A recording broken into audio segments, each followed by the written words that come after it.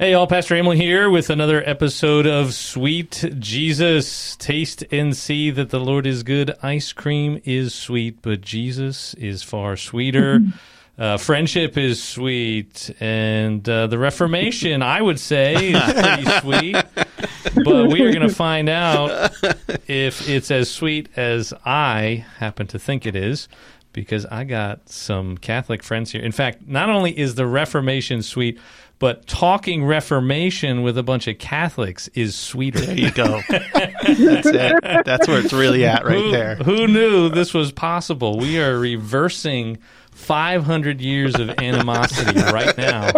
Well, we'll see about that. We haven't gotten that far yet. Because we can all agree that Jesus is sweeter. Yeah. So are you saying the gloves are coming off today? Well, you know. That sure sounds like it. You've been nice up until now, but No. I promise all the Luther quotes I have are not about, the Pope or, well, maybe there's one or two in there about the Pope, but most of them are pretty nice, I think.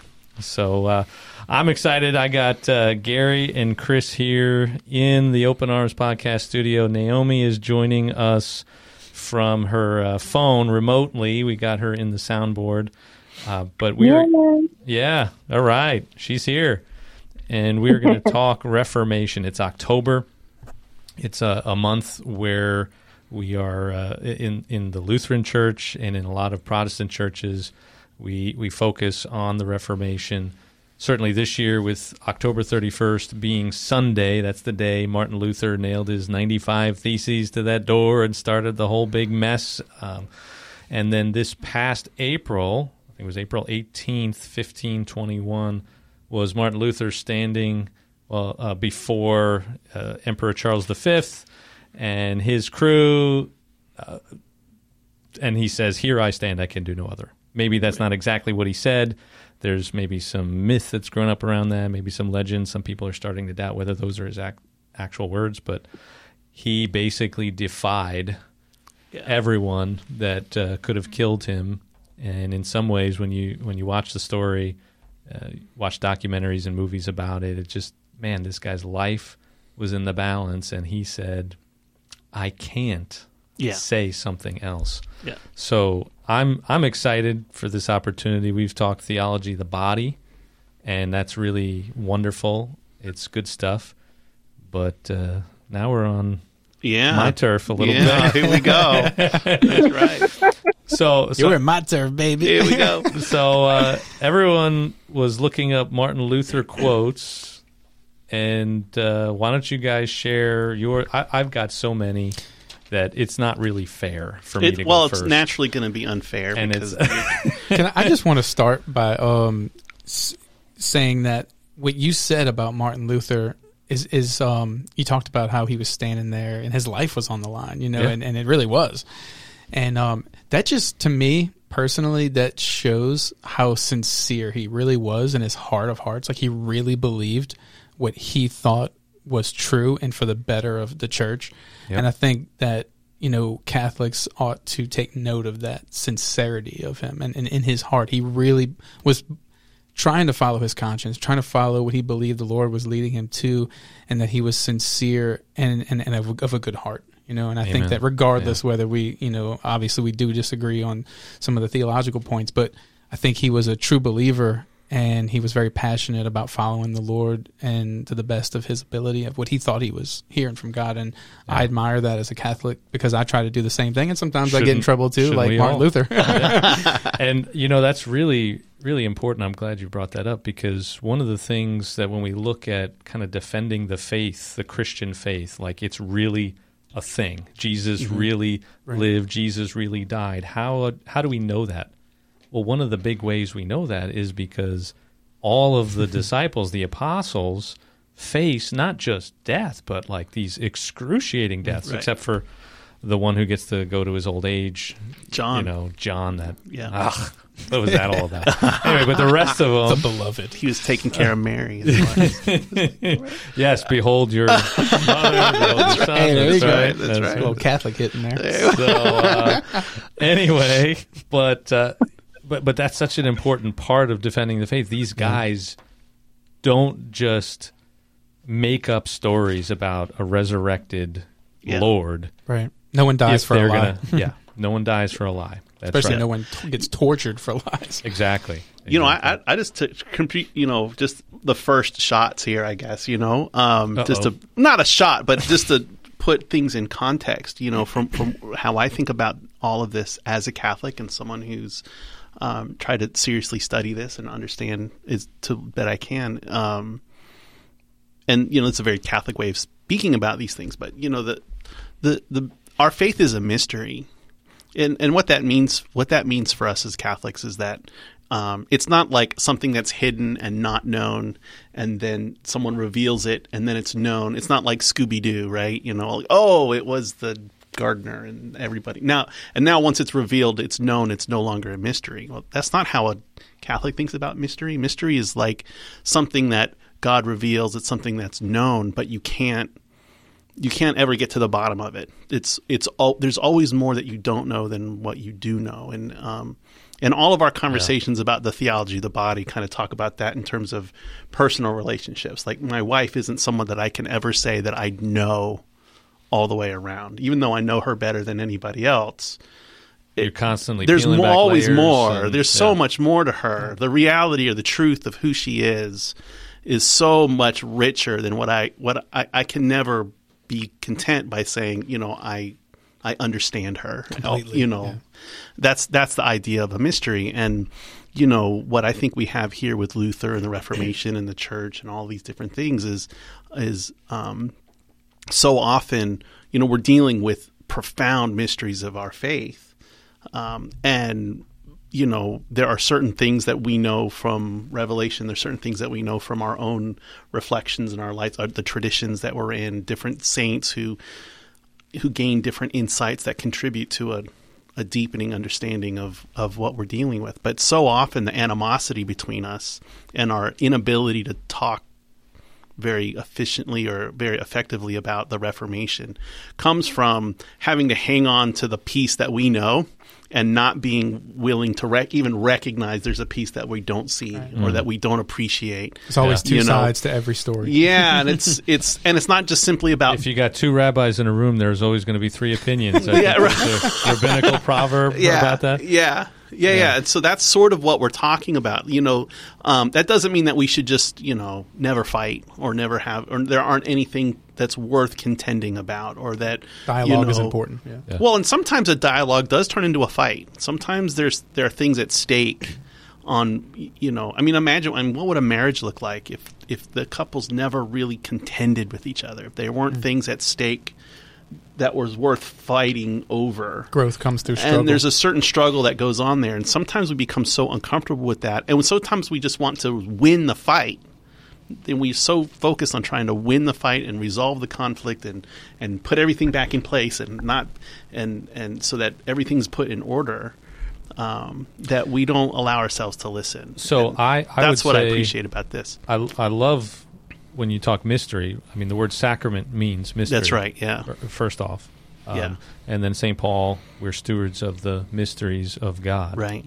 I think we're all about that as Lutherans. I think actually there are times where either I've been taught or assumed because of, you know, trying to think through Catholic theology at various points or defend Lutheran theology against Catholic theology. I felt like Catholic theology in some places is trying to resolve the tension. That's right. Yeah. And Luther, in many ways, was trying to just leave it open. Leave it like, hey, yes, you're supposed to do good things. Okay, you should. But it has absolutely nothing to do with your standing before God. Right? Yeah. And I think a lot of what he was dealing with was like, no. Like, you can't not be doing good things and expect you're saved, right? So it's that, like, how do you deal with those? I think Luther and Lutherans, at least my training, you know, the folks that were my professors and my pastors, you know, they were always basically saying, hey, I don't know how two seemingly contradictory truths can exist, but they do. Yeah. You know, so like for us, when we talk about the Lord's Supper, right, we would say, well, yeah, it's the body and blood of Jesus, unlike a lot of other Protestants. But we're not saying it's not bread and wine either. Like nothing. I mean, when you look at it, it still kind of smells and tastes like. We don't know. It just this is what the word says, and so take it or leave it. You know, you don't like it, fine, go somewhere else. But it's almost more of like an Eastern approach to theology. The Eastern Church, you know, their theologians and fathers were much more big into mysterion, the mystery, and Western, not really defining everything so meticulously like the scholastic West and everything with the more legal Roman type of thought. That precision is the precision might have brought not helpful some conflict in some way. I mean, it's helpful in it some might ways, be right. You know, that's right. Sometimes it's necessary. Like if someone's building a bridge, you know, I kind of want them to be precise. Right, exactly. But that's exactly right. But if we're talking about things that are eternal and about an infinite God, and I think also. I mean, I think I'm here. Maybe we can go ahead and get into quotes to express this, but you know, there's a big theme that I see. You know, I'm reviewing Luther, and I need to refresh my memory some more and kind of study some more, because actually the conversations that we've had have kind of enlightened me a little bit to think a little bit more richly about Luther, I think, and I need to revisit. But a lot of it has to do with how do we reconcile contradictory dimensions of life in the church, say. You know, how do we reconcile the spiritual treasure that's been opened to us through the revelation of Christ and the kind of concrete governance of the church and the structure of the temporal, practical, and there's a sort of a spirit and the body paradox going on in the church all the time, and how do we resolve that, and how do we understand that? And it's one thing to say, like, for example, here's one way to resolve it. There's a church and there's a state, and there's a law and there's a spirit, and we mentioned that earlier. And let's let the state be the state and have it not be the church, and let the church be the church and have it not be the state. And and that's how our country works, right? Our country understands the separation of church and state. We can understand the value and the usefulness of that, but those two dimensions are integrated in me. Like, I am both a spiritual being as well as a physical being. I am both simultaneously have to exercise, mercy and forgiveness and justice and governance. Like those things, like maybe that's part of the question, is where are those two things integrated? Are they integrated in the institutional church? Are they integrated in the person? But in any case, it's certainly true that the person themselves, the human being, has his feet in heaven and on earth at the same time, all the time. This points to and Christ. That's tough. That's a difficult. That's really hard, because I can't separate church from state in my house, right? In my home. Right? My daughter says, I don't want to go to church on Sunday, my six-year-old daughter. And okay, now what do I do? Like, well, is she, like, I have a governing. As the father. I'm the father, right? And I have to set the rules, and I make the rules, and and I'm also the spiritual guide, and I have to exercise both authorities simultaneously. And that's a profound call, and sometimes that happens. We don't even pay attention to it, but that's such a, and I think that's part of what's going on. The church has developed its understanding, and it has its traditions, and it has accoutrements from histories and times that have gone and passed, and its own experience, and all kinds of complicatedness of what it means to actually be a real human being in a real world with real other people. And these difficulties kind of arise, and there's a serious question about how is that resolved.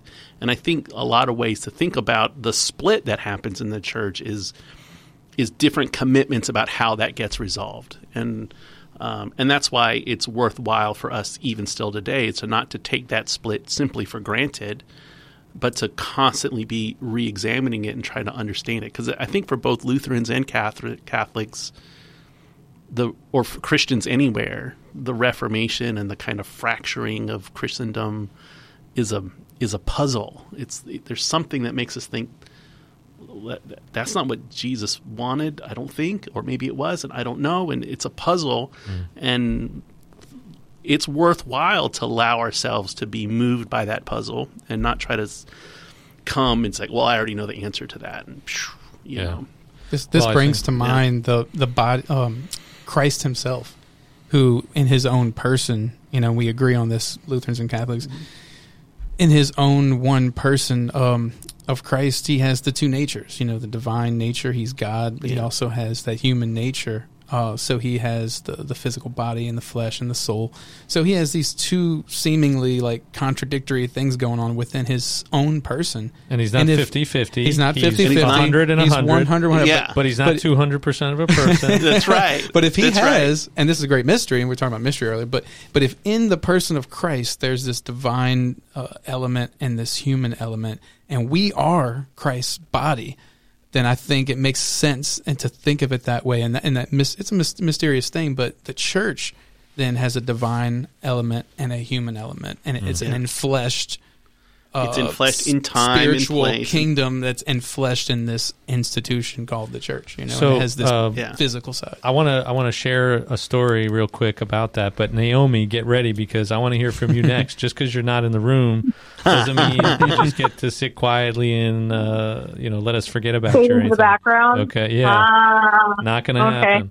But I'm gonna get called in class. I see how it is. I'm just giving you a warning. I'm going to tell a story first. This goes along some of the things we were talking about inside my office earlier, kind of on what you're saying about these different perspectives, different people, the denominations. C.S. Lewis has this story he tells about him and his two best friends. There's this trio of guys. I think it's in The Four Loves, maybe. But he tells this story about how him and this other guy and Ronald are like the best of buddies. Ronald being J.R.R. Tolkien. Right? So C.S. Lewis, Tolkien, and another author. I always forget the guy's name. Sorry. I think it was was it Chesterton? No, it was another guy. It was another guy. Anyway. No, it's not Chesterton. No, it was another guy. Okay. But this guy died. Oh. And in his grief, as he's thinking about the grief, he says to himself, well, I guess that just means I'll have more of Ronald. So, like, instead of having, 33% of Ronald and, the trio, well, now I'll have 50% of Ronald or something like that. But to his surprise, he found out that he actually had less of Ronald because there was something about this guy, William, or I forget what his name is, that this guy brought out that he can't bring out. Yeah. So he actually needed him to get a fuller picture of who Ronald is. Now, that story, I think the intent of that story was to talk about friendship and how we need community. But also, I think it leads us to this place where in order to fully understand God, we actually need male and female voices. We need Catholic and Lutheran voices and Presbyterian and Baptist and all these other voices because they see something about God in a way that's perhaps clearer than what we're seeing about that. Trying to understand God and get a fuller picture of who he is. And if that's what, we're ultimately going to be with God forever, I mean, that's going to be our endless exploration, just knowing and being known. And so that's another reason why we talk about this stuff and why we get together. And then it gets, not to step on Naomi, but just very quickly so there's the legitimate kind of differences and different perspectives that bring out. And then you add on top of that, or you mix into that whole thing, sin. Right? Historical man. Right, historical man, right? That one, we have this physical and spiritual, by virtue of being human and the best parts of what it means to be human, we have this capacity for friendship that's just multifaceted and rich. And your relationship with Gary helps me to know you better and that kind of thing, and that's all certainly that's going on, and what's happening in your relationships is like more than you can understand. And then you mix into that my capacity to lie and to be deceitful and to have ambition and to, be self-seeking and all of those, vices that plague us all the time and infect all of those relationships. It makes the whole thing just that much more difficult and complicated and hard. And sometimes the differences between people, there are things that are actually at stake, or sometimes it's not always just so easy. If we just listen to each other more, then everything will work out. It's like, well, no, sometimes Gary has to say, no, Chris, you have to stop doing that. Like that's that's an error. And and so then okay, then when do you enter Luther? Yeah, it's like you actually have to stop this. It's really hard. Like the point is that this whole thing is. I think the place where we want to start is, there's a real beauty and a richness here, but it's also legitimately really hard. Yeah. And it's okay to just let it be hard, and like not come away with like we have some kind of answer, but to explore difficult things, I think is a beautiful thing. So anyway, that was my little point. No, I think that's helpful. Naomi, what do you want? You don't have to piggyback off of any of that. You can just jump right into Luther, your quote or lack of a quote, depending on how we want to start. You almost distracted me with Tolkien, because I'm taking a course right now on Tolkien, and we're reading not only The Lord of the Rings, but the Silmarillion, which is fantastic. So anyways, my world has been being revolved in that in that particular author, but it is interesting because, that group of friends, it was like, they really, really, individually, their works, whatever their projects, kind of their meeting together is kind of what took it to other places than if they were on their own. But yeah, and I think that's the beauty of just community and how much we need each other. And God, it's almost like God with the different gifts and talents that He has given us. They are to be shared for the greater wide community and church, because beautiful things are created and developed, by the melding and kind of all of it being used with each other. But anyways, that's my tangent. But I think what I would like, as I was listening to you all, a few things that kind of popped in my head was the fact that all of us are in search of the truth, which ultimately is Jesus. And whether it's coming from whatever, denominational standpoint, we're all on that quest in search for God. And I think we can honor each other, at least knowing that we may have different maybe viewpoints or understandings or whatever, but what we have in togetherness is that we are asking the questions that are in our heart to just get to know our Creator even better. And right, in theology, it's about not being afraid to ask the questions, because they always will lead to the truth. And I think it's beautiful that we don't have a uniform way of going on this search for God.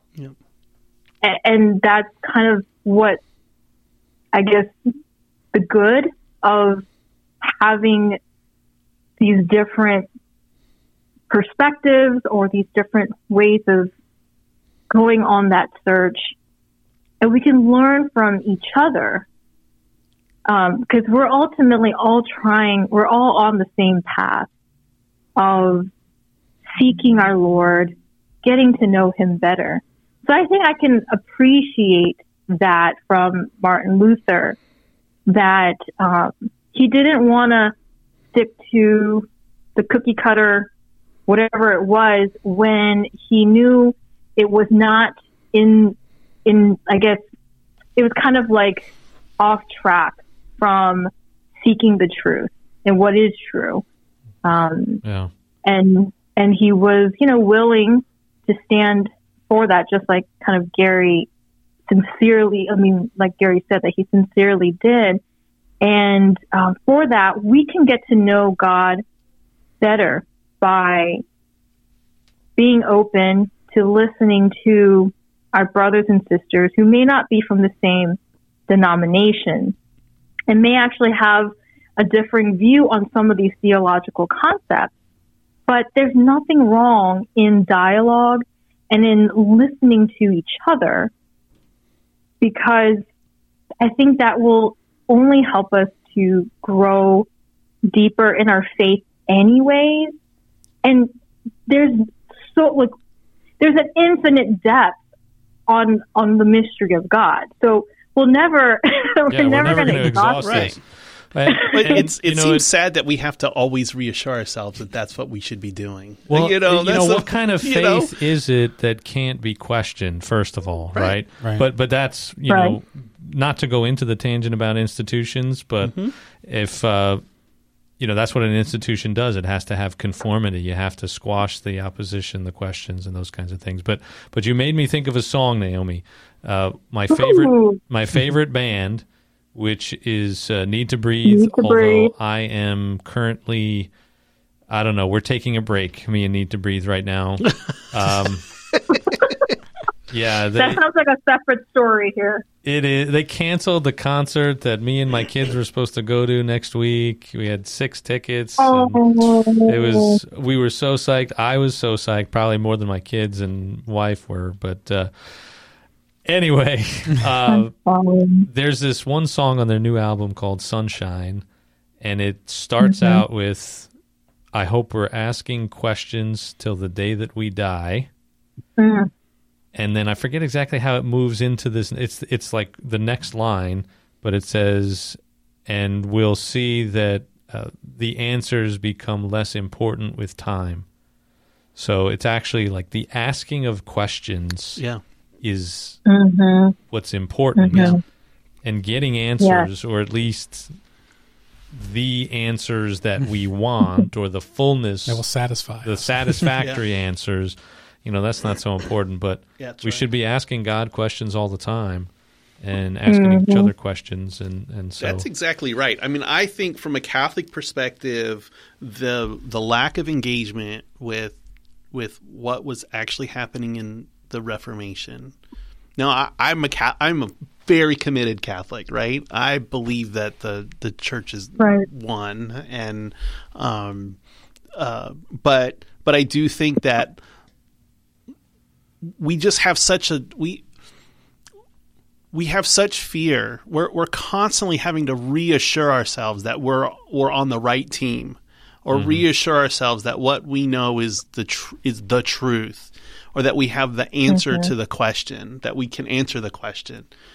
That becomes so high that most of our engagement with our faith becomes apologetic. Like, you have an answer and I have you have a question, and this is the answer to the question. This is why you're wrong and I'm right. Right. Boom. Like, how do I prove that the Bible is true? How do I prove that the Pope has is infallible in cases of faith and morals, or the church, or what is, and it's like question, answer, and I'm ready, like quick draw. Because I see this all the time in the faith of the people that I work with, or the people that, in the Catholic world, that we just want to have so much confidence that we have all of the answers, or the Pope has all the answers, or the priest does. You know what's ironic about that is that we do have, quote, all the answers if we know Jesus. Yeah. Like John 14, Jesus says, I am the way and the truth and the life. You don't have to have the answers if you have the person. Right? God is personal. You lose that. He's not this set of facts and figures that you just rattle off, and that's actually what a lot of Christianity in America has been for a long time. Yeah, all the and time. Certainly what Luther was dealing with at the Reformation. And I think it's because we feel the need to be reassured because it's scary. I mean, the world we live in is scary, and there's a lot of things that are there's a lot of things that shake our foundation and our faith and are constantly questioning and making it difficult, and we're trying to live in this world. This valley of tears is what we call it, and so we want to reassure ourselves with all these answers, and we just don't have the courage to let the weight of the questions be as heavy as they are. Well, but I think that's because we don't know. We forget the person. Yeah.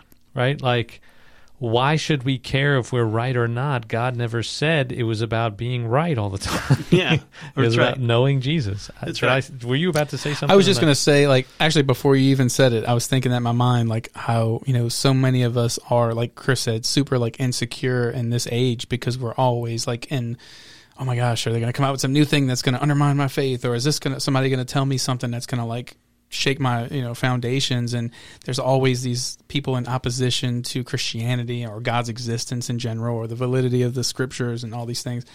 So we live in a state of anxiety and insecurity in our faith nowadays, I think, more than many other ages past. And it's helpful to just remember that, like you said, Pastor Emil, that if we have Jesus and we sincerely have him in our life, and we follow after him, and we talk to him, and we read his word, and we stay close to him, he is the truth, and he will inevitably lead us to where we need to be if we just really sincerely follow him closely. Well, but that gives us some sense of security. But if you know Jesus, if you know the truth, if you know who he is, you know the truth, exactly. Right? So but you also know a person who died to make sure you're in.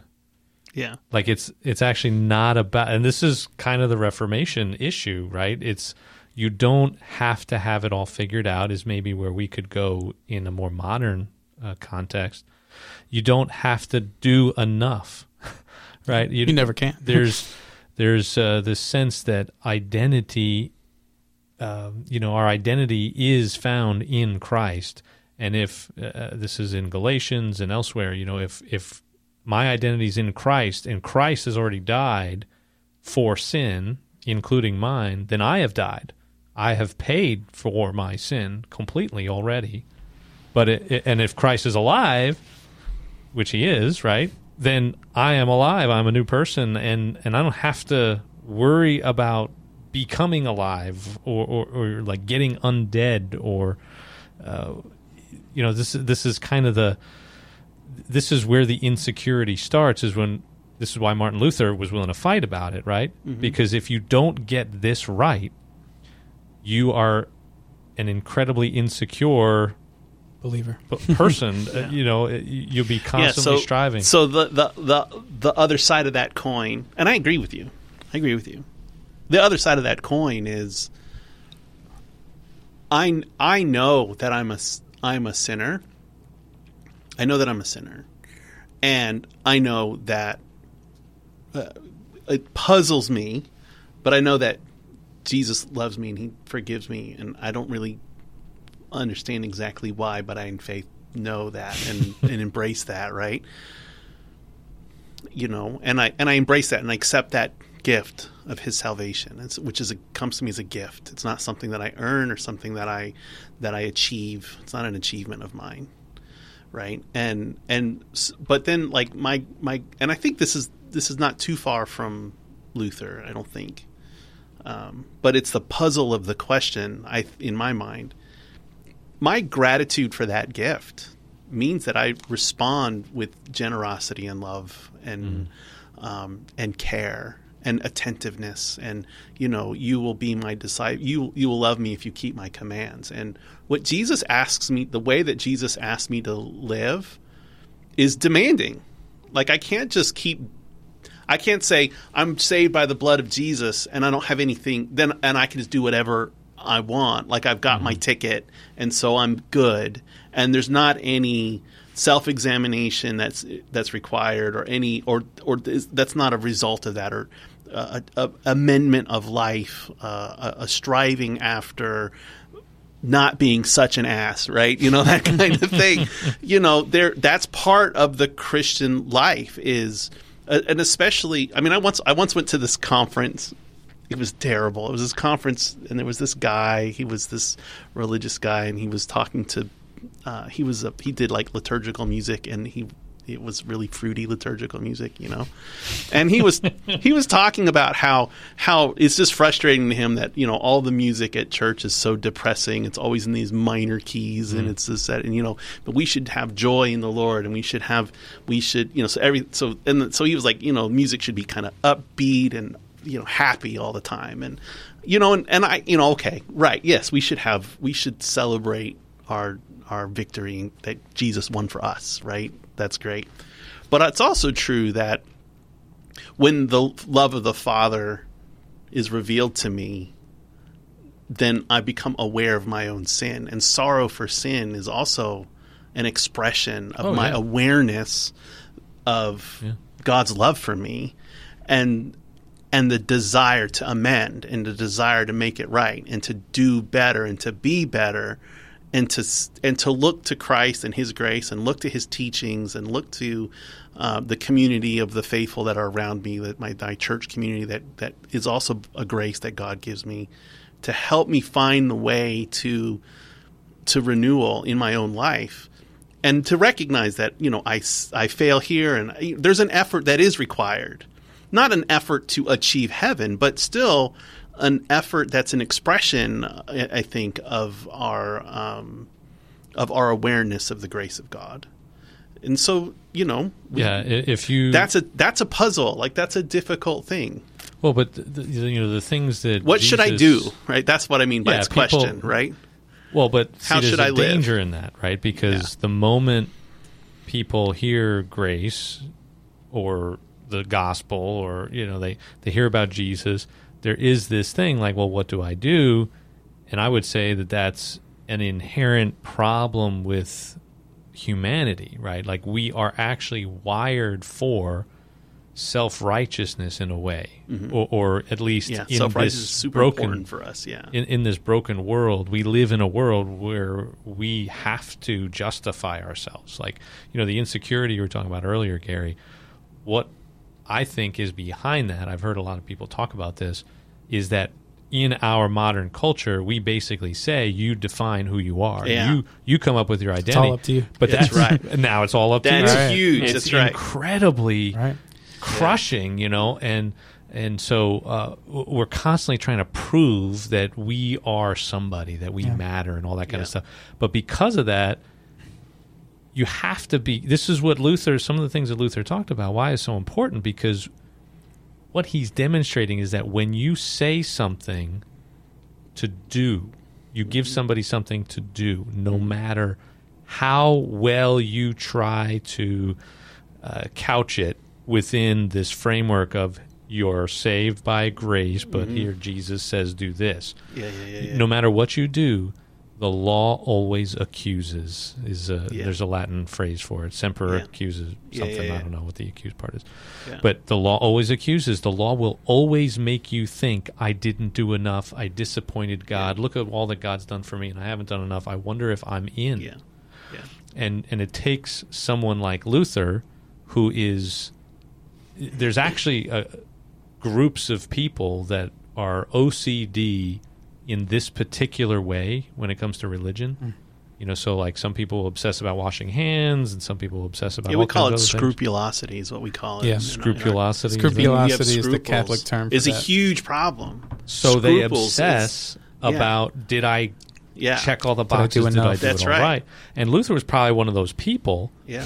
But Luther was also really honest with himself in a way that most people aren't. So the fact that he would confess 4 times a day for up to 6 hours was because he took the law seriously. So if you take the law seriously, the only thing you can come away with is nothing to do. I can't do it. And antinomianism. That's what we... If I may... Go ahead, I just wanted to interject just for a moment.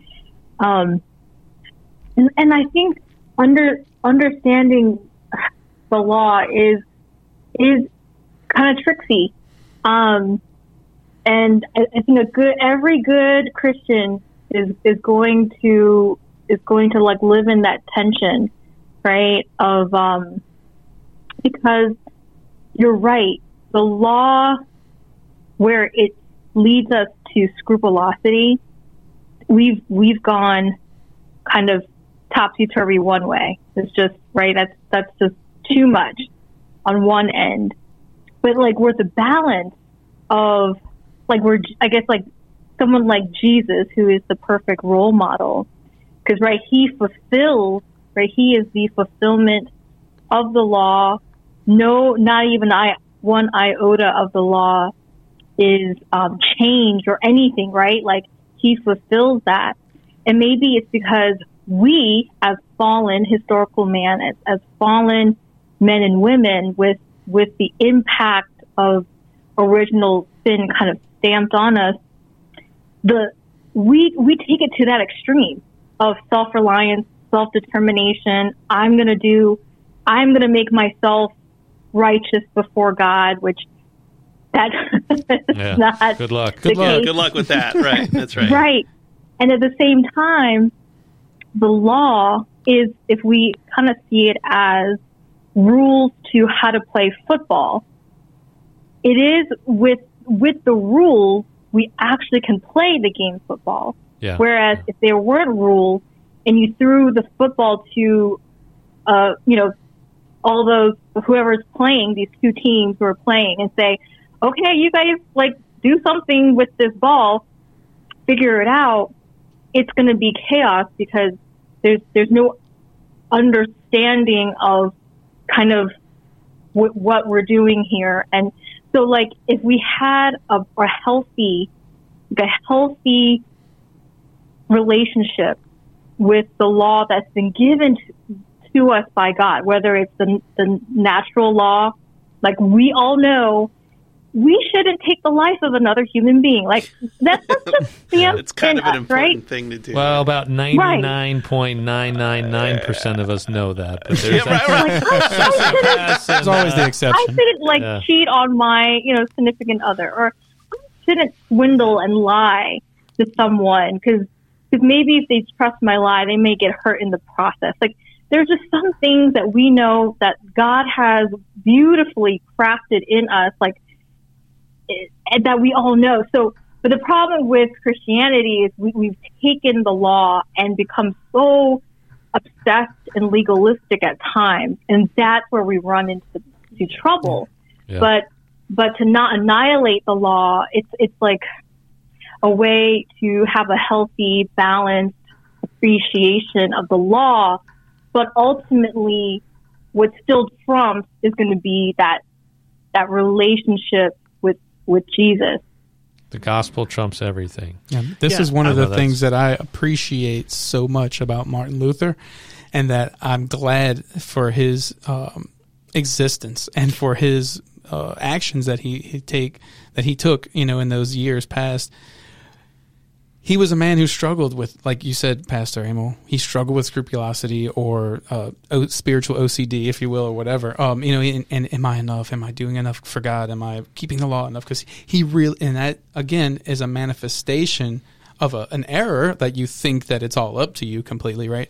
But it's also an indication that he had a sincere heart, that he wanted to please God. He wanted to be with God. He wanted to be saved. He wanted to love God and be the best he could, or he would have never tried or cared, right?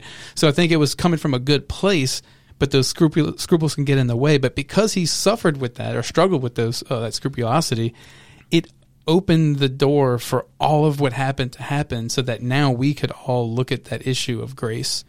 And because he directly came to the church and presented the 95 Thesis and spoke out against his concerns about things, it muddied the water, or it stirred trouble up in a sense, which was good because it was a healthy discussion that needed to take place about these things, especially about grace. And that's one of the things that I think is his big contribution to Christianity was this, let's look at grace and let's take a deeper look at it and open it up and discuss it.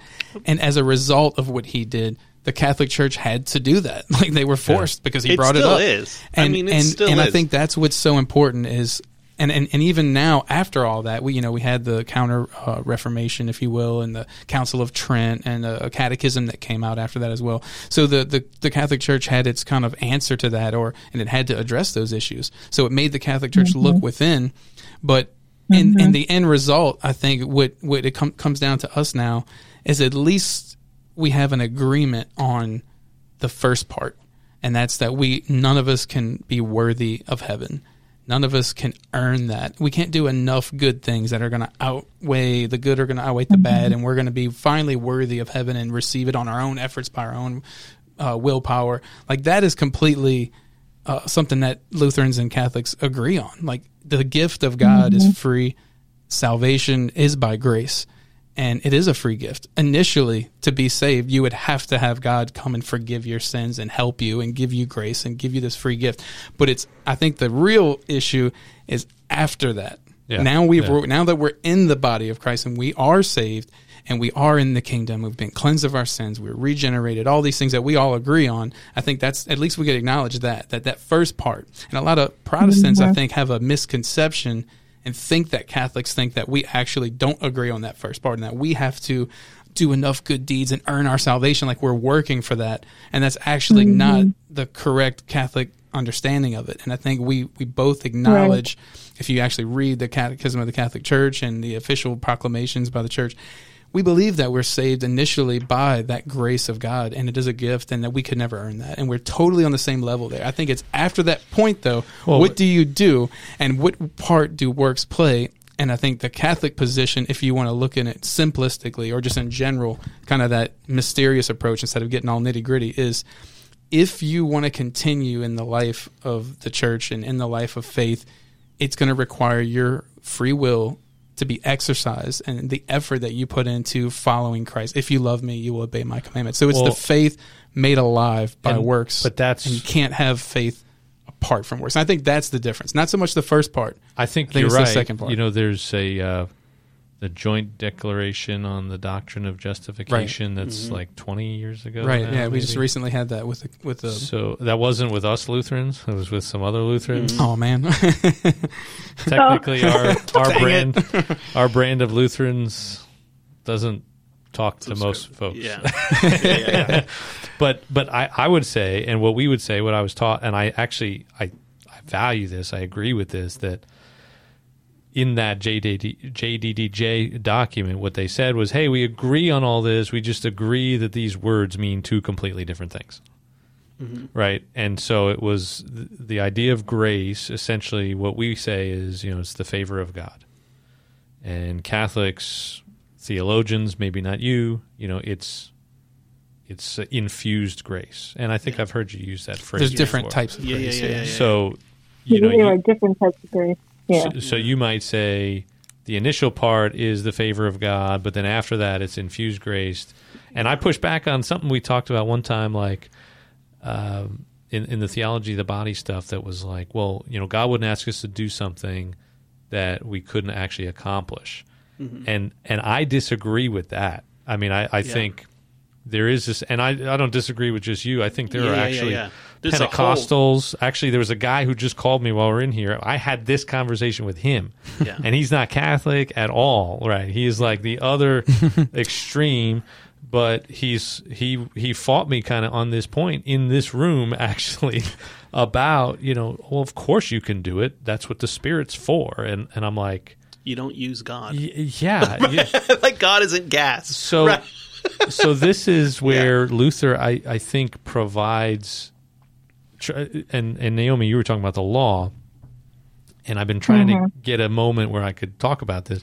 The law always accuses, right? I said that part already.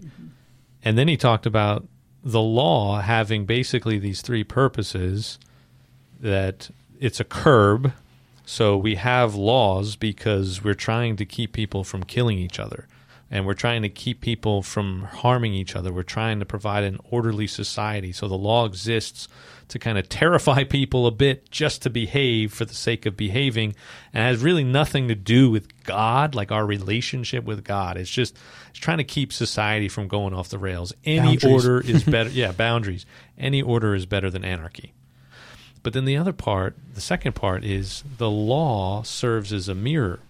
So every time you hear the law, you see the law, you're told the law, you experience the law's work in your life, it serves as a mirror to show you who you really are. Self-reflection. Yeah. It's to show you that you are a historical man. Mm-hmm. You are a helpless and hopeless sinner. It's a school teacher, right? It's the schoolmaster to teach you that you're a sinner and you need God, right? Yeah. I think it's Paul who says that. Yeah. And then there's a third part that, we talk about it being a guide, but actually there are a lot of people that would say that doesn't really even exist in a third use, and they would say that Luther didn't say that it was his buddy Melanchthon who came after him who kind of did that. But because they know that the law always accuses. So even if you say it to somebody who's a Christian, once you say it, now they're thinking, and if you emphasize it especially, now they're thinking, wait, am I going to slip out? Am I in danger of losing that initial thing? And I got to tell you, I mean, I can't tell you, every church I've been at, dozens of Catholics that come to us because even though you would say like, hey, no, that's not what I mean, it's this, but you're still okay. It's their experience. It's the way that you communicate it matters, because we are so wired for self-righteousness. We are so wired. The world tells us everywhere we go that we have to earn it, that we have to measure up, and if we don't, we're screwed. So the other piece is that the law, while it gives you a command, and it says do this and you'll find blessings, or if you don't do this, there's curses, right? It never actually gives you the power to do it. So the only thing that actually helps you do it is the gospel. The gospel, Romans 1:16, is the power of God for those who believe. The righteousness of God is revealed. Yeah. It's not by going around giving people the rules over and over and again that actually helps them. It's giving them the gospel again. And Paul says this, Galatians, this is Luther's big thing. He's finding in Galatians, Paul is saying, wait, you think there's another gospel? Like, hey, you got in with gospel. Do you think now that the law is what does it for you in your Christian life? Great. Like, we got the initial thing. Now we're going to go back to the law to get the next step. The one thing I wanted to because I think that's wonderful of kind of breaking down, looking at the law in different perspectives. And the only thing I would add would be also, since God, in his tenderness, he worked with all of humanity over time. So when we get like the law, such as like the 10 Commandments at that time through Moses, it's almost like with how humanity was, what they could understand, this mystery of God and his great plan, just kind of from where they're at, it's like this is how God can like help them really, because ultimately the law, right, is it's really how do we love really is what God is ultimately trying to teach us. But when we're kind of at that time in history, unfortunately, they had to like get down to the basics of please don't kill somebody, please don't lie, please honor your parents, right? But as we progress, right, as humanity and time, we get to Jesus, right, who ultimately shows us in person, in the flesh, and in his divinity, how do we love? So it's like, anyway, so I just wanted to throw in there that it's like the reason for the law, the kind of the need, what it looked like progresses as God is working out the salvation history, in time for us. And ultimately, we look to Jesus, kind of like what you're saying, the gospel, like we look to Jesus as total example of the fulfillment of the law. Like in him, all of that still is in play, right? Jesus is going to make sure, like he's not going to violate a commandment that was given of the Mosaic law, right? The 10 Commandments. Like in him, we see Jesus in how he lives. We see all of that. So sometimes, like in our humanity, we need it kind of more bluntly, I guess. So, but yeah. So we're touching on an area of it's a real difficulty, and this is and Pastor Emil, you're right to press on it, because I think it's the hinge on the debate between Catholics and Protestants over this issue of law. And so if I can just try to articulate it from a Catholic perspective, Luther and the way you articulate it, I think, is way better than I could. So Luther's conception of the law is that it has an extrinsic imposition on things to make order. So there's an authority like a state or somebody or someone or something that has power that imposes order on something to shape it in the way that authority, to impose order that authority deems is necessary for whatever reason. And so the authority is a constraint, and it's always accuses, because it's, if you break the law, then you're going to feel the wrath of some kind. There's going to be some kind of negative consequence for breaking the law, because the law has this capacity for imposing order on what is otherwise just chaos, this kind of chaotic, unformed, unstructured, mess that, like, say, society is going to be, right? But a Catholic understanding of law, like, say, from Thomas Aquinas' the question 90 in the Summa or whatever.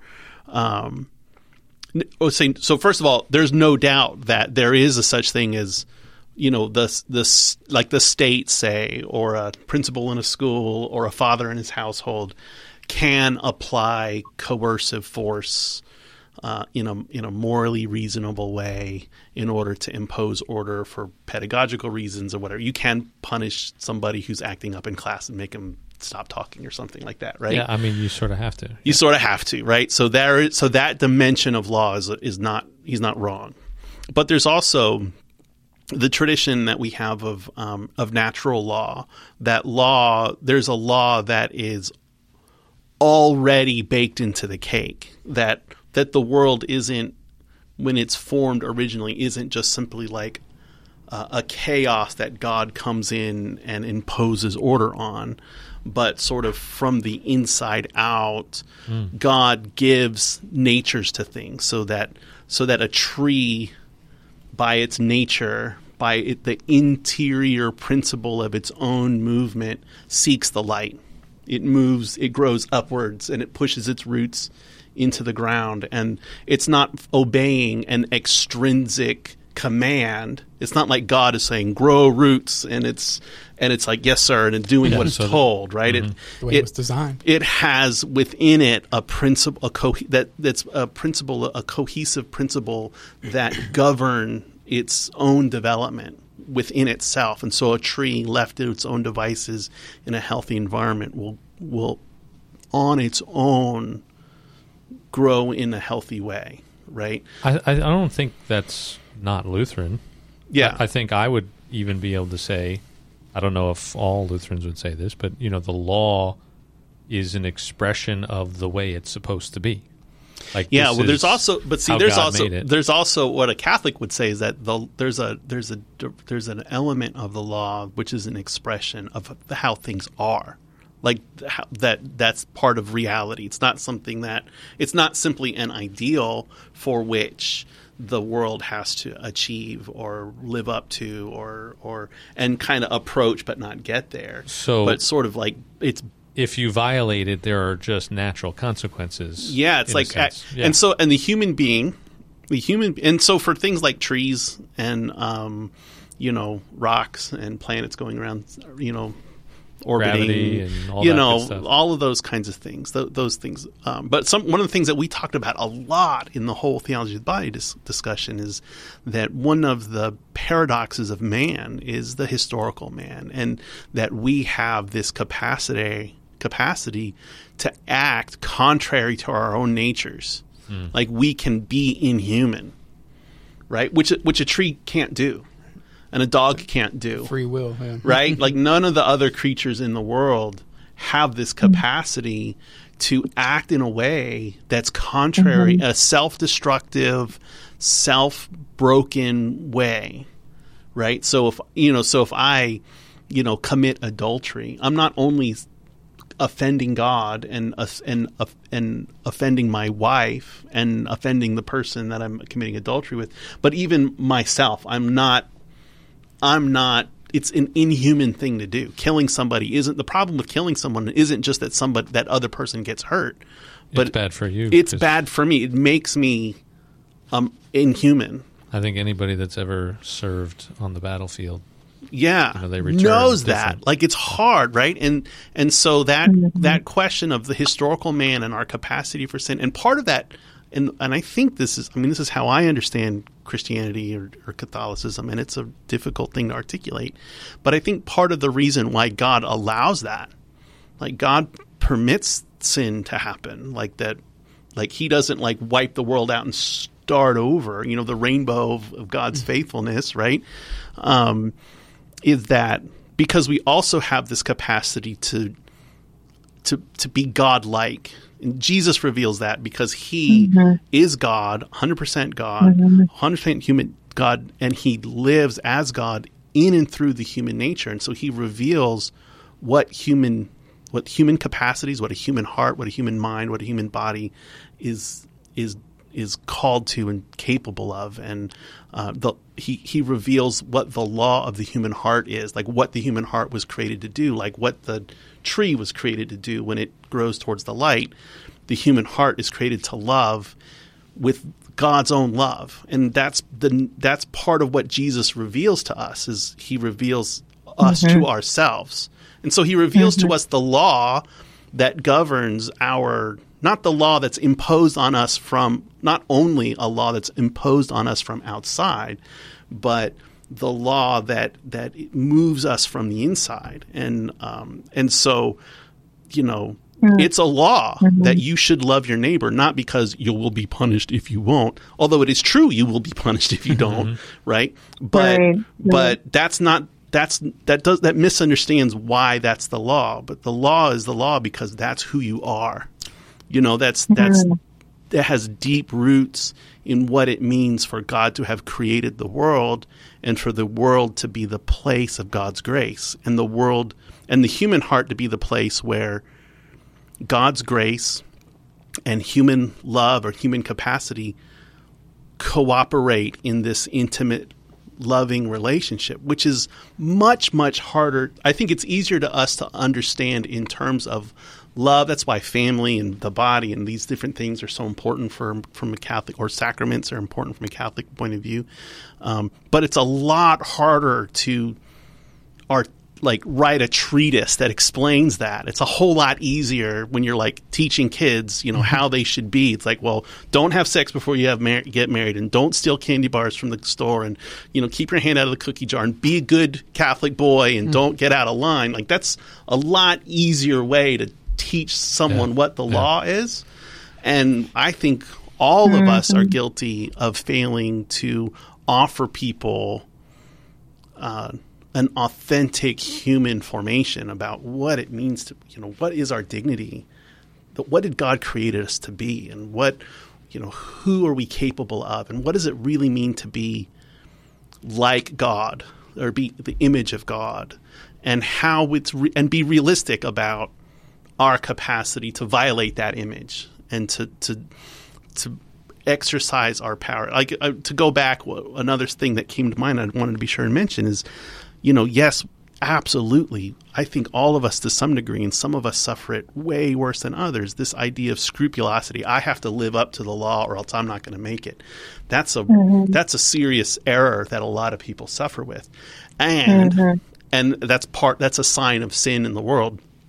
And then there's also an awful lot of sinful people who know that about other people, right? And have no qualms about loading them up with burdens.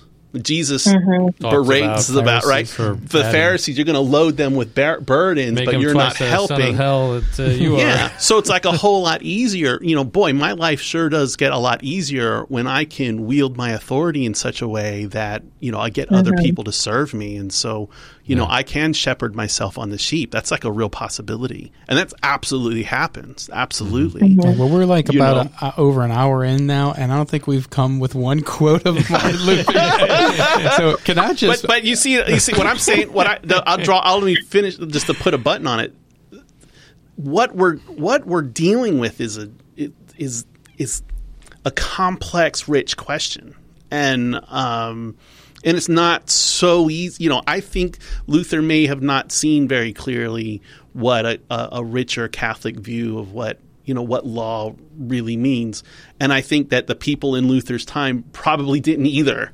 And so there was a lot of kind of talking past and kind of leveraging each other. And, not everyone in the church is a saint.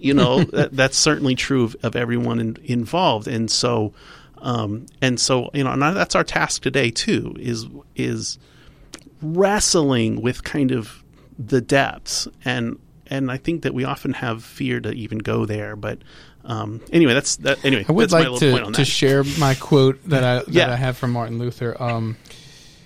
But on that note, you're talking. I think that's really significant what you said about the West in general at that time period having such a. It would be hard for them to really get those points across because they didn't have.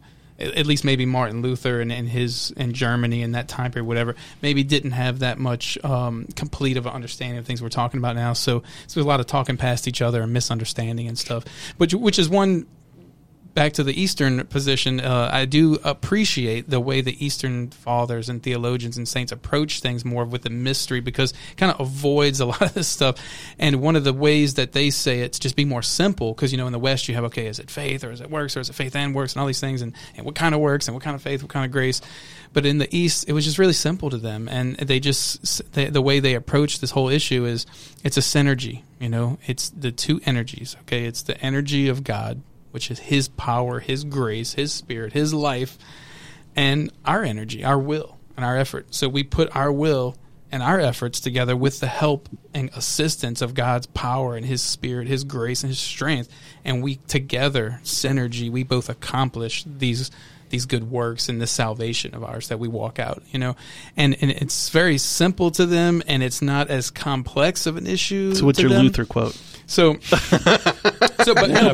before we go after that, it ties into the Lutheran quote because this, to me, I think the Eastern Church has an answer to that. So it's like we don't have to necessarily, and that's already opened up, and that Pandora's box is already open. But it's much more easy for us simple-minded people to see that. Like, man, it is a work of God. It is a work of God's grace and his assistance and help, and we are totally helpless on our own by ourselves. Mm-hmm. We cannot do this. We cannot save ourselves. We can't even live up to the law without the assistance to God's law, to the law of love, without the assistance of the grace of God. But on the other hand, we have a part to play. And if we don't use our free will and our efforts to cooperate with that grace, we won't be able to accomplish these things. And one of those things that we learn in recovery, and it's just my quote, is about lusting with the eyes, and with sexual addiction recovery, one of the things that a lot of guys struggle with, obviously, even regular guys who are not sex addicts, this is a kind of a every man's battle type of thing, is having custody of our eyes. And when we see a beautiful person, not objectifying that person, but treating them with dignity and respect. But we can't do that apart from our higher power, apart from God's power descending upon us and giving us that grace, that assistance, that power that we need to be chaste and to not abuse that person or use that person with our eyes, right? To objectify that person. So to live a chaste life in recovery requires the assistance of God's grace, his power. Yeah. And it's very well stated in the 12 steps. And that's my quote from Martin Luther, is this whole idea of seeing others, in that, seeing the other people's body with respect and dignity. And that's impossible without the grace of God. So it's that synergy. But this is from Martin Luther's work on marriage. I believe it is, I'm trying to remember how it was worded. It wasn't on marriage, but it was his famous writing on marriage, and it's in 3 parts. The first part is the part that I wanted to quote from real quick. So this is directly from Martin Luther's work on marriage and family. Part 1. In the first part, we shall consider which persons may enter into marriage with one another. In order to proceed aright, let us direct our attention to Genesis 1. Notice how he takes it back to Genesis, just like John Paul and Christ. So God created man. So he studied Luther, huh? There you go. So God created man, male and female. He created them. And from this passage, we may be assured that God divided mankind into 2 classes, namely male and female, or he and she. This was so pleasing to him that he himself called it a good creation, Genesis 1:81. You would think this is directly out of Theology of the Body here. Therefore, each one of us must have the kind of body God has created for us. I cannot make myself a woman, nor can you make yourself a man. We do not have that power, but we are exactly as he created us. I am a man and you a woman. Moreover, he wills to have his excellent handiwork honored as his divine creation and not despised. The man is not to despise or scoff at the woman or her body, nor the woman the man. And this is the part of it that I like to highlight right here. But each should honor the other's image and body as a divine and good creation that is well-pleasing unto God himself. So, I mean, to me, this, when I was looking at different Martin Luther quotes, I mean, that one could have been in, like, some Theology of the Body book. I mean, it's directly. So I think Martin Luther had a really good understanding of the theology of the body, because he, again, like John Paul II and like Christ himself, takes it back to Genesis, takes it back to the beginning, and to look at what is our origins, where do we come from, using the scripture for that, and imitation of Christ. And he comes to those conclusions that we, have been talking about over the past few months. And you really did some digging for that. Yeah, I did. that was not on your list. No, but it's not surprising. I mean, But the important thing about that last part is, seeing people's body and image, a male looking at a female body and image, and seeing that with dignity, respect, sacred, and to respect that. But again, Martin Luther would agree with me that you could only do that by the grace of God. In the 12-step, people would say the same thing. It's that higher power giving us the strength to do that. Yeah. Another song, 10th Avenue North, it's called The Struggle. And I think they're trying to get at this idea that we've been kicking around. It's the chorus to the song goes, Hallelujah, we are free to struggle. We're not struggling to be free. And so it's this idea that because we're free, now we have the struggle, like Paul in Romans 7, wrestling with the things I want to do, I don't do, the things I don't want to do, those are the things that I keep on doing. And then just as soon as you started talking, like as a recovery person, right, I'm like, yeah, there's that element too. Like, how do we get people out of their stuff? Yeah. And I will say that is a Lutheran weakness. How do we? Because we kind of leave people there, and actually, I'm part of a Zoom conference. I left a little early today to come here for this, but in that conference, it's mostly Lutherans there. They're wrestling with that idea that we can't just talk about this substitutionary idea. This it's not just forgiveness. The gospel is more than just forgiveness. There's also this victory idea that Jesus didn't just die in our place on the cross, although that's true. He also was victorious over our sin. Yeah. And then, of course, the resurrection. And how do we, what the Pope Francis talks about all the time currently is, and constantly beating this drum for the rest of the church of how do we accompany people in their struggle? How do we walk with them? How do we get close to them? Like stay close to them, the people who are on the periphery, the people who are not like in the church every time, but the people who are in recovery, or people who are just slaves in their sin, right? And accompanying them and entering into a relationship with them and helping, not being like the Pharisee that imposes a rule and doesn't do anything to help, right? But I think we do that more often. We do that so often. Even when we're not. That's kind of what I was getting at before, is that people hear law even when you're not trying to communicate law. That's right. And that's if that's something that as a Catholic you would take from this, that's probably like the biggest nugget of gold, right? Just to recognize. And in recovery stuff, you got to have people that's what they're wrestling with. They feel judged, even if you're not trying to judge them, because we all sort of have a guilty conscience. We all sort of know we don't measure up, even if we're not conscious of that. Oh yeah, we are all trying to measure up. Well, in someone's eyes. I think when I have so many examples, but I don't know if I want to share them. But come on. Well, of people who were, but there's a thing about, and I know it in my own self, in my own. I don't think you can be an American man and not have to struggle with sexual integrity, pornography, all that kind of stuff. It's just so much.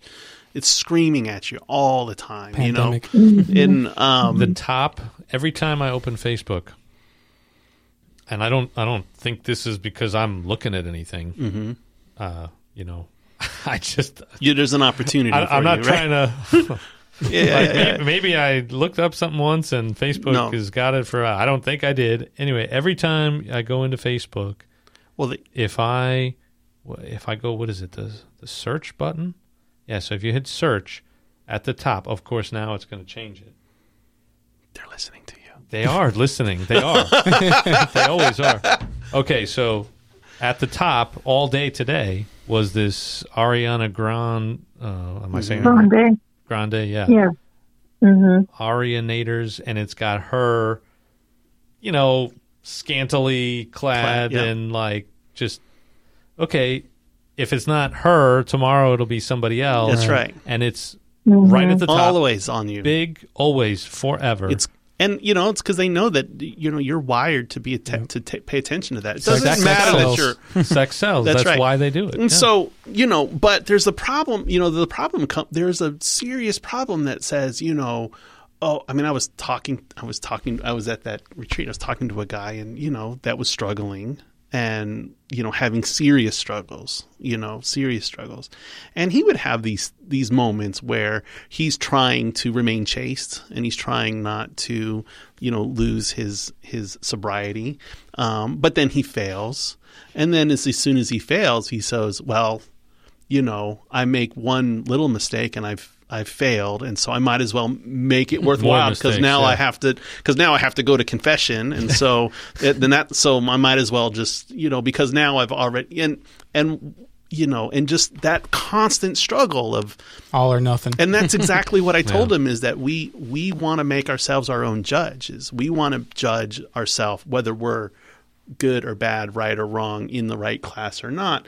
And we want to reassure ourselves that we're good. But also when we make ourselves our own judge, then we make up these rules that we have to live up to. And then if we fail, then I'm no longer I'm a baddie now, and so I might as well just be a baddie, And how do you accompany someone who's in that situation, that they're thinking that, and to say, that says like what Jesus says to the woman caught in adultery, your sins are forgiven and sin no more. To say both of those things simultaneously is just, and even if you say it what's heard isn't always both of those things. And that's always the struggle of any kind of authentic Christian ministry, is to be able to speak the whole truth of Christ. But the whole truth of Christ is like more than we can bear. Like that trouble, like Paul struggles with that, like, well, I've just fed you the milk. You're not really ready for the meat yet, and that discernment of being able to, say what's needed at that right time. And you can't put the whole story in one place, because the whole story of the whole Christian message is this rich and beautiful and too much to comprehend thing. And I think many, many people and many, many pastors, and probably more often than not, get that discernment wrong. They end up saying, they end up either error on being, either too lax or too strict, or or one way or the other, and aren't skilled at saying the whole story. And I think, to go back to what you said, the only thing that makes you skilled, if you want to use that word, at proclaiming the whole message of Christ is your own personal holiness, your own bearing within yourself Christ, and your own wrestling with Him, working out your salvation, right. And so Jesus, and you are in a wrestling match with Jesus sometimes, and you're cooperating with Him, and you're sometimes struggling. He's your friend who's also demanding of you, and and this is what's happening in your heart all the time. And then you turn your eyes on someone else, and what they're going to see is Christ in you, if that's what's happening in you. And too often, and that's just hard to do. It's so much easier to be registered. Oh, I'm so-and-so minister. I'm the pastor. I'm wearing the clerical garb or whatever. I've been to seminary, or I've got such and so education, or I read my Bible, or I pray my rosary. I went to confession last week. I'm saved. I'm good. And I'm going to go around and admit and distribute all the good to all of those other, losers out there. That always fails. And was failing in Luther's time. It's failing in our time. I mean, that's the, the kind of false Christianity that pervades our experience. It makes it hard for us to hold together this beautiful mystery. I don't think we can. We've talked about that a bunch. Proper distinction of law and gospel. Yeah. That is at the heart of, I think, Luther's. Yeah, I think so too. He's trying to do what how do you equip people to understand they're in, and then also, and there's so much more we could talk about, but I don't know how long you guys want to go. My seminary makes you read a book by a guy, C.F.W. Walther, who's really one of the founders of our denomination in America. And in that, he basically says you have to give the law, and you have to give it everything. Like, you got a full-bore law, because if you don't, there are going to be people that think they did it. Yeah. Right? And then they're not going to care about the gospel. Yeah. Right? Because they can achieve it. Yeah. So I just have to. And I think that mixing is destroying evangelicalism for sure. There's a guy, Tullian Tchividjian. You should look him up if you haven't already. He actually sounds very Lutheran. He is. How do you spell that? Do you know? Tullian, like Tertullian. Yeah. He's actually named after Tertullian. Yeah. His full name. His full name is William Graham Tullian Tchividjian. But the Tchividjian part is the part I can't spell. So it's TCHIVJIAN,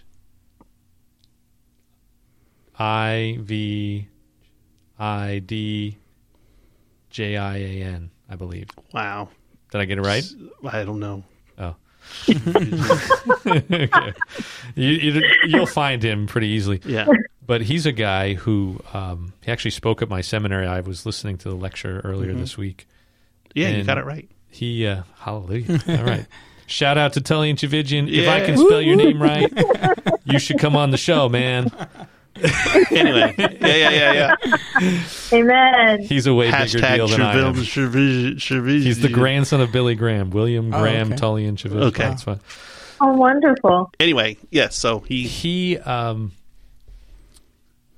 was kind of a bad kid at one point. You know, like he grew up in the church, obviously a lot of Christian home, and just rebelled. And I think it was like 16, he says his parents told him he had to leave if he was going to keep living the way he was living, right? And then at 21, he comes to Christ, and he eventually goes to seminary. He becomes a pastor, and he's preaching for like 4 or 5 years before he gets this. And when he gets it, it like just blows up his brain. Mind blow. Like he just like totally, and he dives in, right? And I'm listening to this lecture, which happens in 2015, and one of the things he said was the reason why you have to be so careful about this is because your greatest failure may be in front of you. Mm-hmm. Well, just a couple of years after this, Tully and Chevige, his wife cheats on him, then he cheats on his wife. Mm-hmm. They get divorced. It's a colossal disaster. He's required to leave. He's thrown out of his church, Coral Ridge Presbyterian Church. I think it was a big church, Presbyterian church in Florida. It was like a total train wreck. And I'm listening to this lecture and knowing the present story, the rest of the story, and going, he's so right.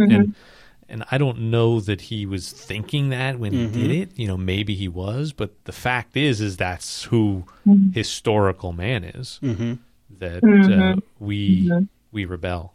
Yeah, we hear the law, and even when God says it's good for you, right? Like when he gives the law, the 10 Commandments, he's giving it to people that have been in Egypt for 400 years. What do they know about anything? They've been slaves. What were they seeing in Egypt? Was it child sacrifice? Was it, all kinds of other sexual stuff, idolatry of all kinds? And so God says, I am the Lord your God who brought you up out of Egypt. I'm your God. I'm the dude who just saved you. You're my people. Yep. You're in. Yep. But because you're my people, because I love you and I understand that humanity is wired a particular way, all the stuff you were talking about, you shall have no other gods, no graven image. That's right. Although I think we actually number our commandments like you guys do. Yep. Don't take the name of the Lord in vain, Sabbath, honor your father and mother, you shall not kill. All those things. Adultery and stealing and false witness and coveting. All of those things, like this is what it looks like to be human. To be human. And this is what will keep your life from going off the rails. That's the light to the Gentiles.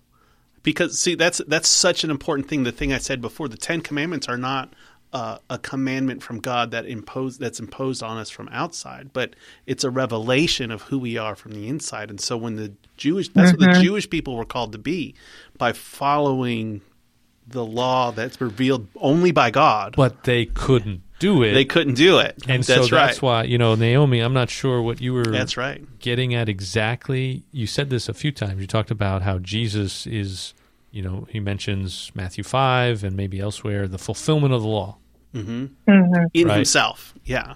But, and that's where I was like, there was a point where I was like, okay, Naomi, what exactly do you mean when you say Jesus fulfills the law or Jesus is the fulfillment of the law? Because there was a sense that I got at one point where it was Jesus shows us the complete picture of the law, and that's why we follow Jesus instead of Moses. Because he's an example of some kind. Jesus gives us this better picture, and I would agree that that's true, but to quote another Need to Breathe song, divinely inspired Need to Breathe, a song called Into the Mystery. I do believe they're divinely inspired. These guys are amazing. I love them. Amazing.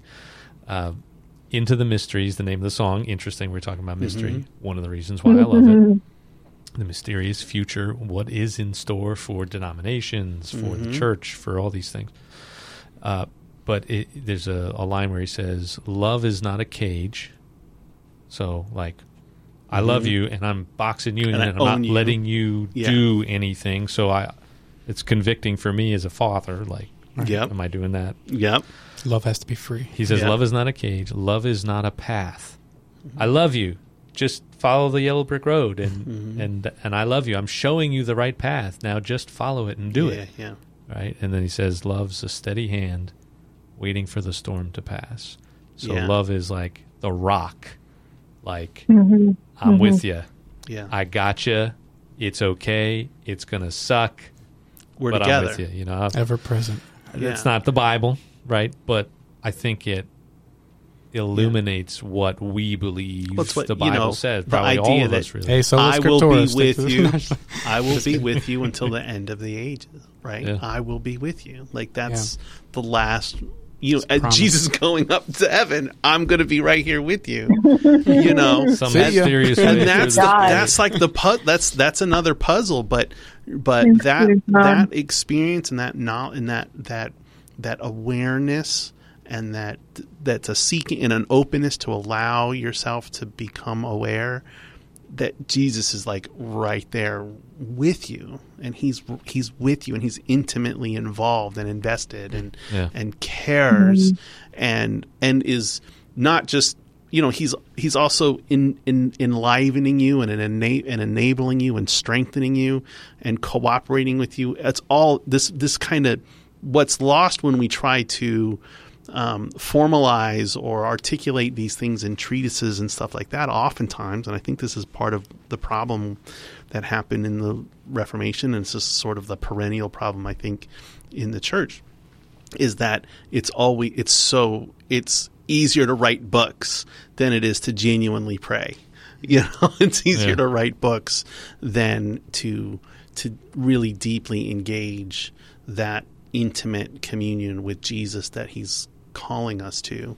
And but yeah, there was a song, I don't even know who it was from, but I heard it recently, you know, that he gives us furnaces to dance in and oceans to walk on, you know. And I don't know where that song came from. It's just that little refrain.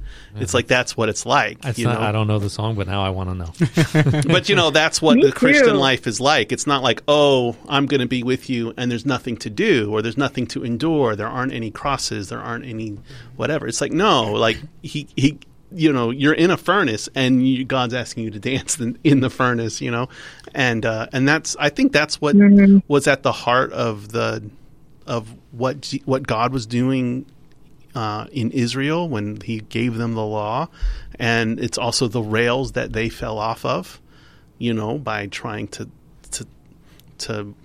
get their own hands around it. And, you know, their failures are the same as ours. I mean, they're just as human as we are. And so yeah, that's the puzzle. Yeah, we're not going to have it all figured out this side of eternity. Yeah, and it's so good to talk about it. I mean, it's so good to be able to just open this up. So I just want to voice again all y'all out there in the internet world who are still with us, that are still listening to this nonsense. Well, you know, you're still with us, just wake up. They may not still be with us, but hopefully they've come back. They may come back. Well, I just thank you for the space that you're making for this kind of conversation, because I'm good, like really grateful for it. And I think there's a lot more we could talk about too, and you know, I'm open to whatever you guys want to talk about going forward. But you know, this is sort of, I think, a big revelation for sure for lots of Lutherans and Protestants to see, and Catholics too. Catholics too, for sure, for sure. You know, but Catholic, I don't know. Like, it feels like a bigger deal because I think Luther is still excommunicated, right? I think so. So, maybe. You know, that's a bigger deal. Yeah, I would say. Yeah, that you would give someone like me the time of day.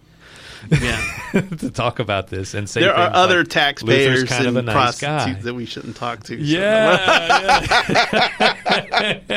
No. Well played. Yes. So it's definitely an exciting thing, and I do think that there's, again, more we could talk about, more I want to say. I don't know how much we need to say now, so maybe we just leave it here. And we'll continue either this conversation or another conversation, you and I, Chris, or all of us. Yeah. Because I think these are good conversations to wrestle with. I think it's worth saying, too, those of you that may be listening, get in touch with Pastor Emil and let us know, is this a helpful conversation to you, or what kind of questions there might be that have arisen, or things that I do. Because, I think engaging with the rest of the audience that's listening would be helpful, because surely there's insights and things that are popping off in people's minds and in their hearts that they'd like to throw on the table, and I think that's worthwhile. So, how do they do that? How do they reach out to you? So I have an email for the podcast, Sweet Jesus. It's jesusissweeter@gmail.com. There you go. You can go there, jesusissweeter@gmail.com, all spelled out. That's one way, at least. You can comment on Facebook and YouTube and all those things. Do that. Certainly like and comment and share just for the heck of it, even if it's a thumbs up or a heart or whatever, because that actually does stuff to help spread the word a little bit. I would say that it would be nice to talk Reformation a little more, just the ins and outs of it specifically, because I don't think we really did that. No, we scratched the surface. We dove right into the theology, and we kind of touched on, the questions part. Like, we could talk a whole lot about, well, what happens when you don't allow people to ask questions? You actually create a bigger problem for yourself. Luther wasn't looking for what happened. Right. So we as Christians, as members of institutional churches, have this tendency to create our own problems by trying to squash dissent. We could talk, about the people involved, Cajetan or Cajetan. Yeah, he that guy. Why did he write that? Why did he write that though? Because Luther was smarter than him, and he schooled him in their debate. I mean, there's so many things. Pride you see in there, and power and authority, and man, you talk about sin. Who are the people forgiving all these sins? Wait a second. Yeah. Who are you, and what were you involved in here? So, and that might be interesting. Maybe it's not, but the fact that a Lutheran and Catholics would talk about it, that's interesting. That is Jesus at work, my friend. Hope so. Yeah, I think so. We are definitely parts of the body of Christ.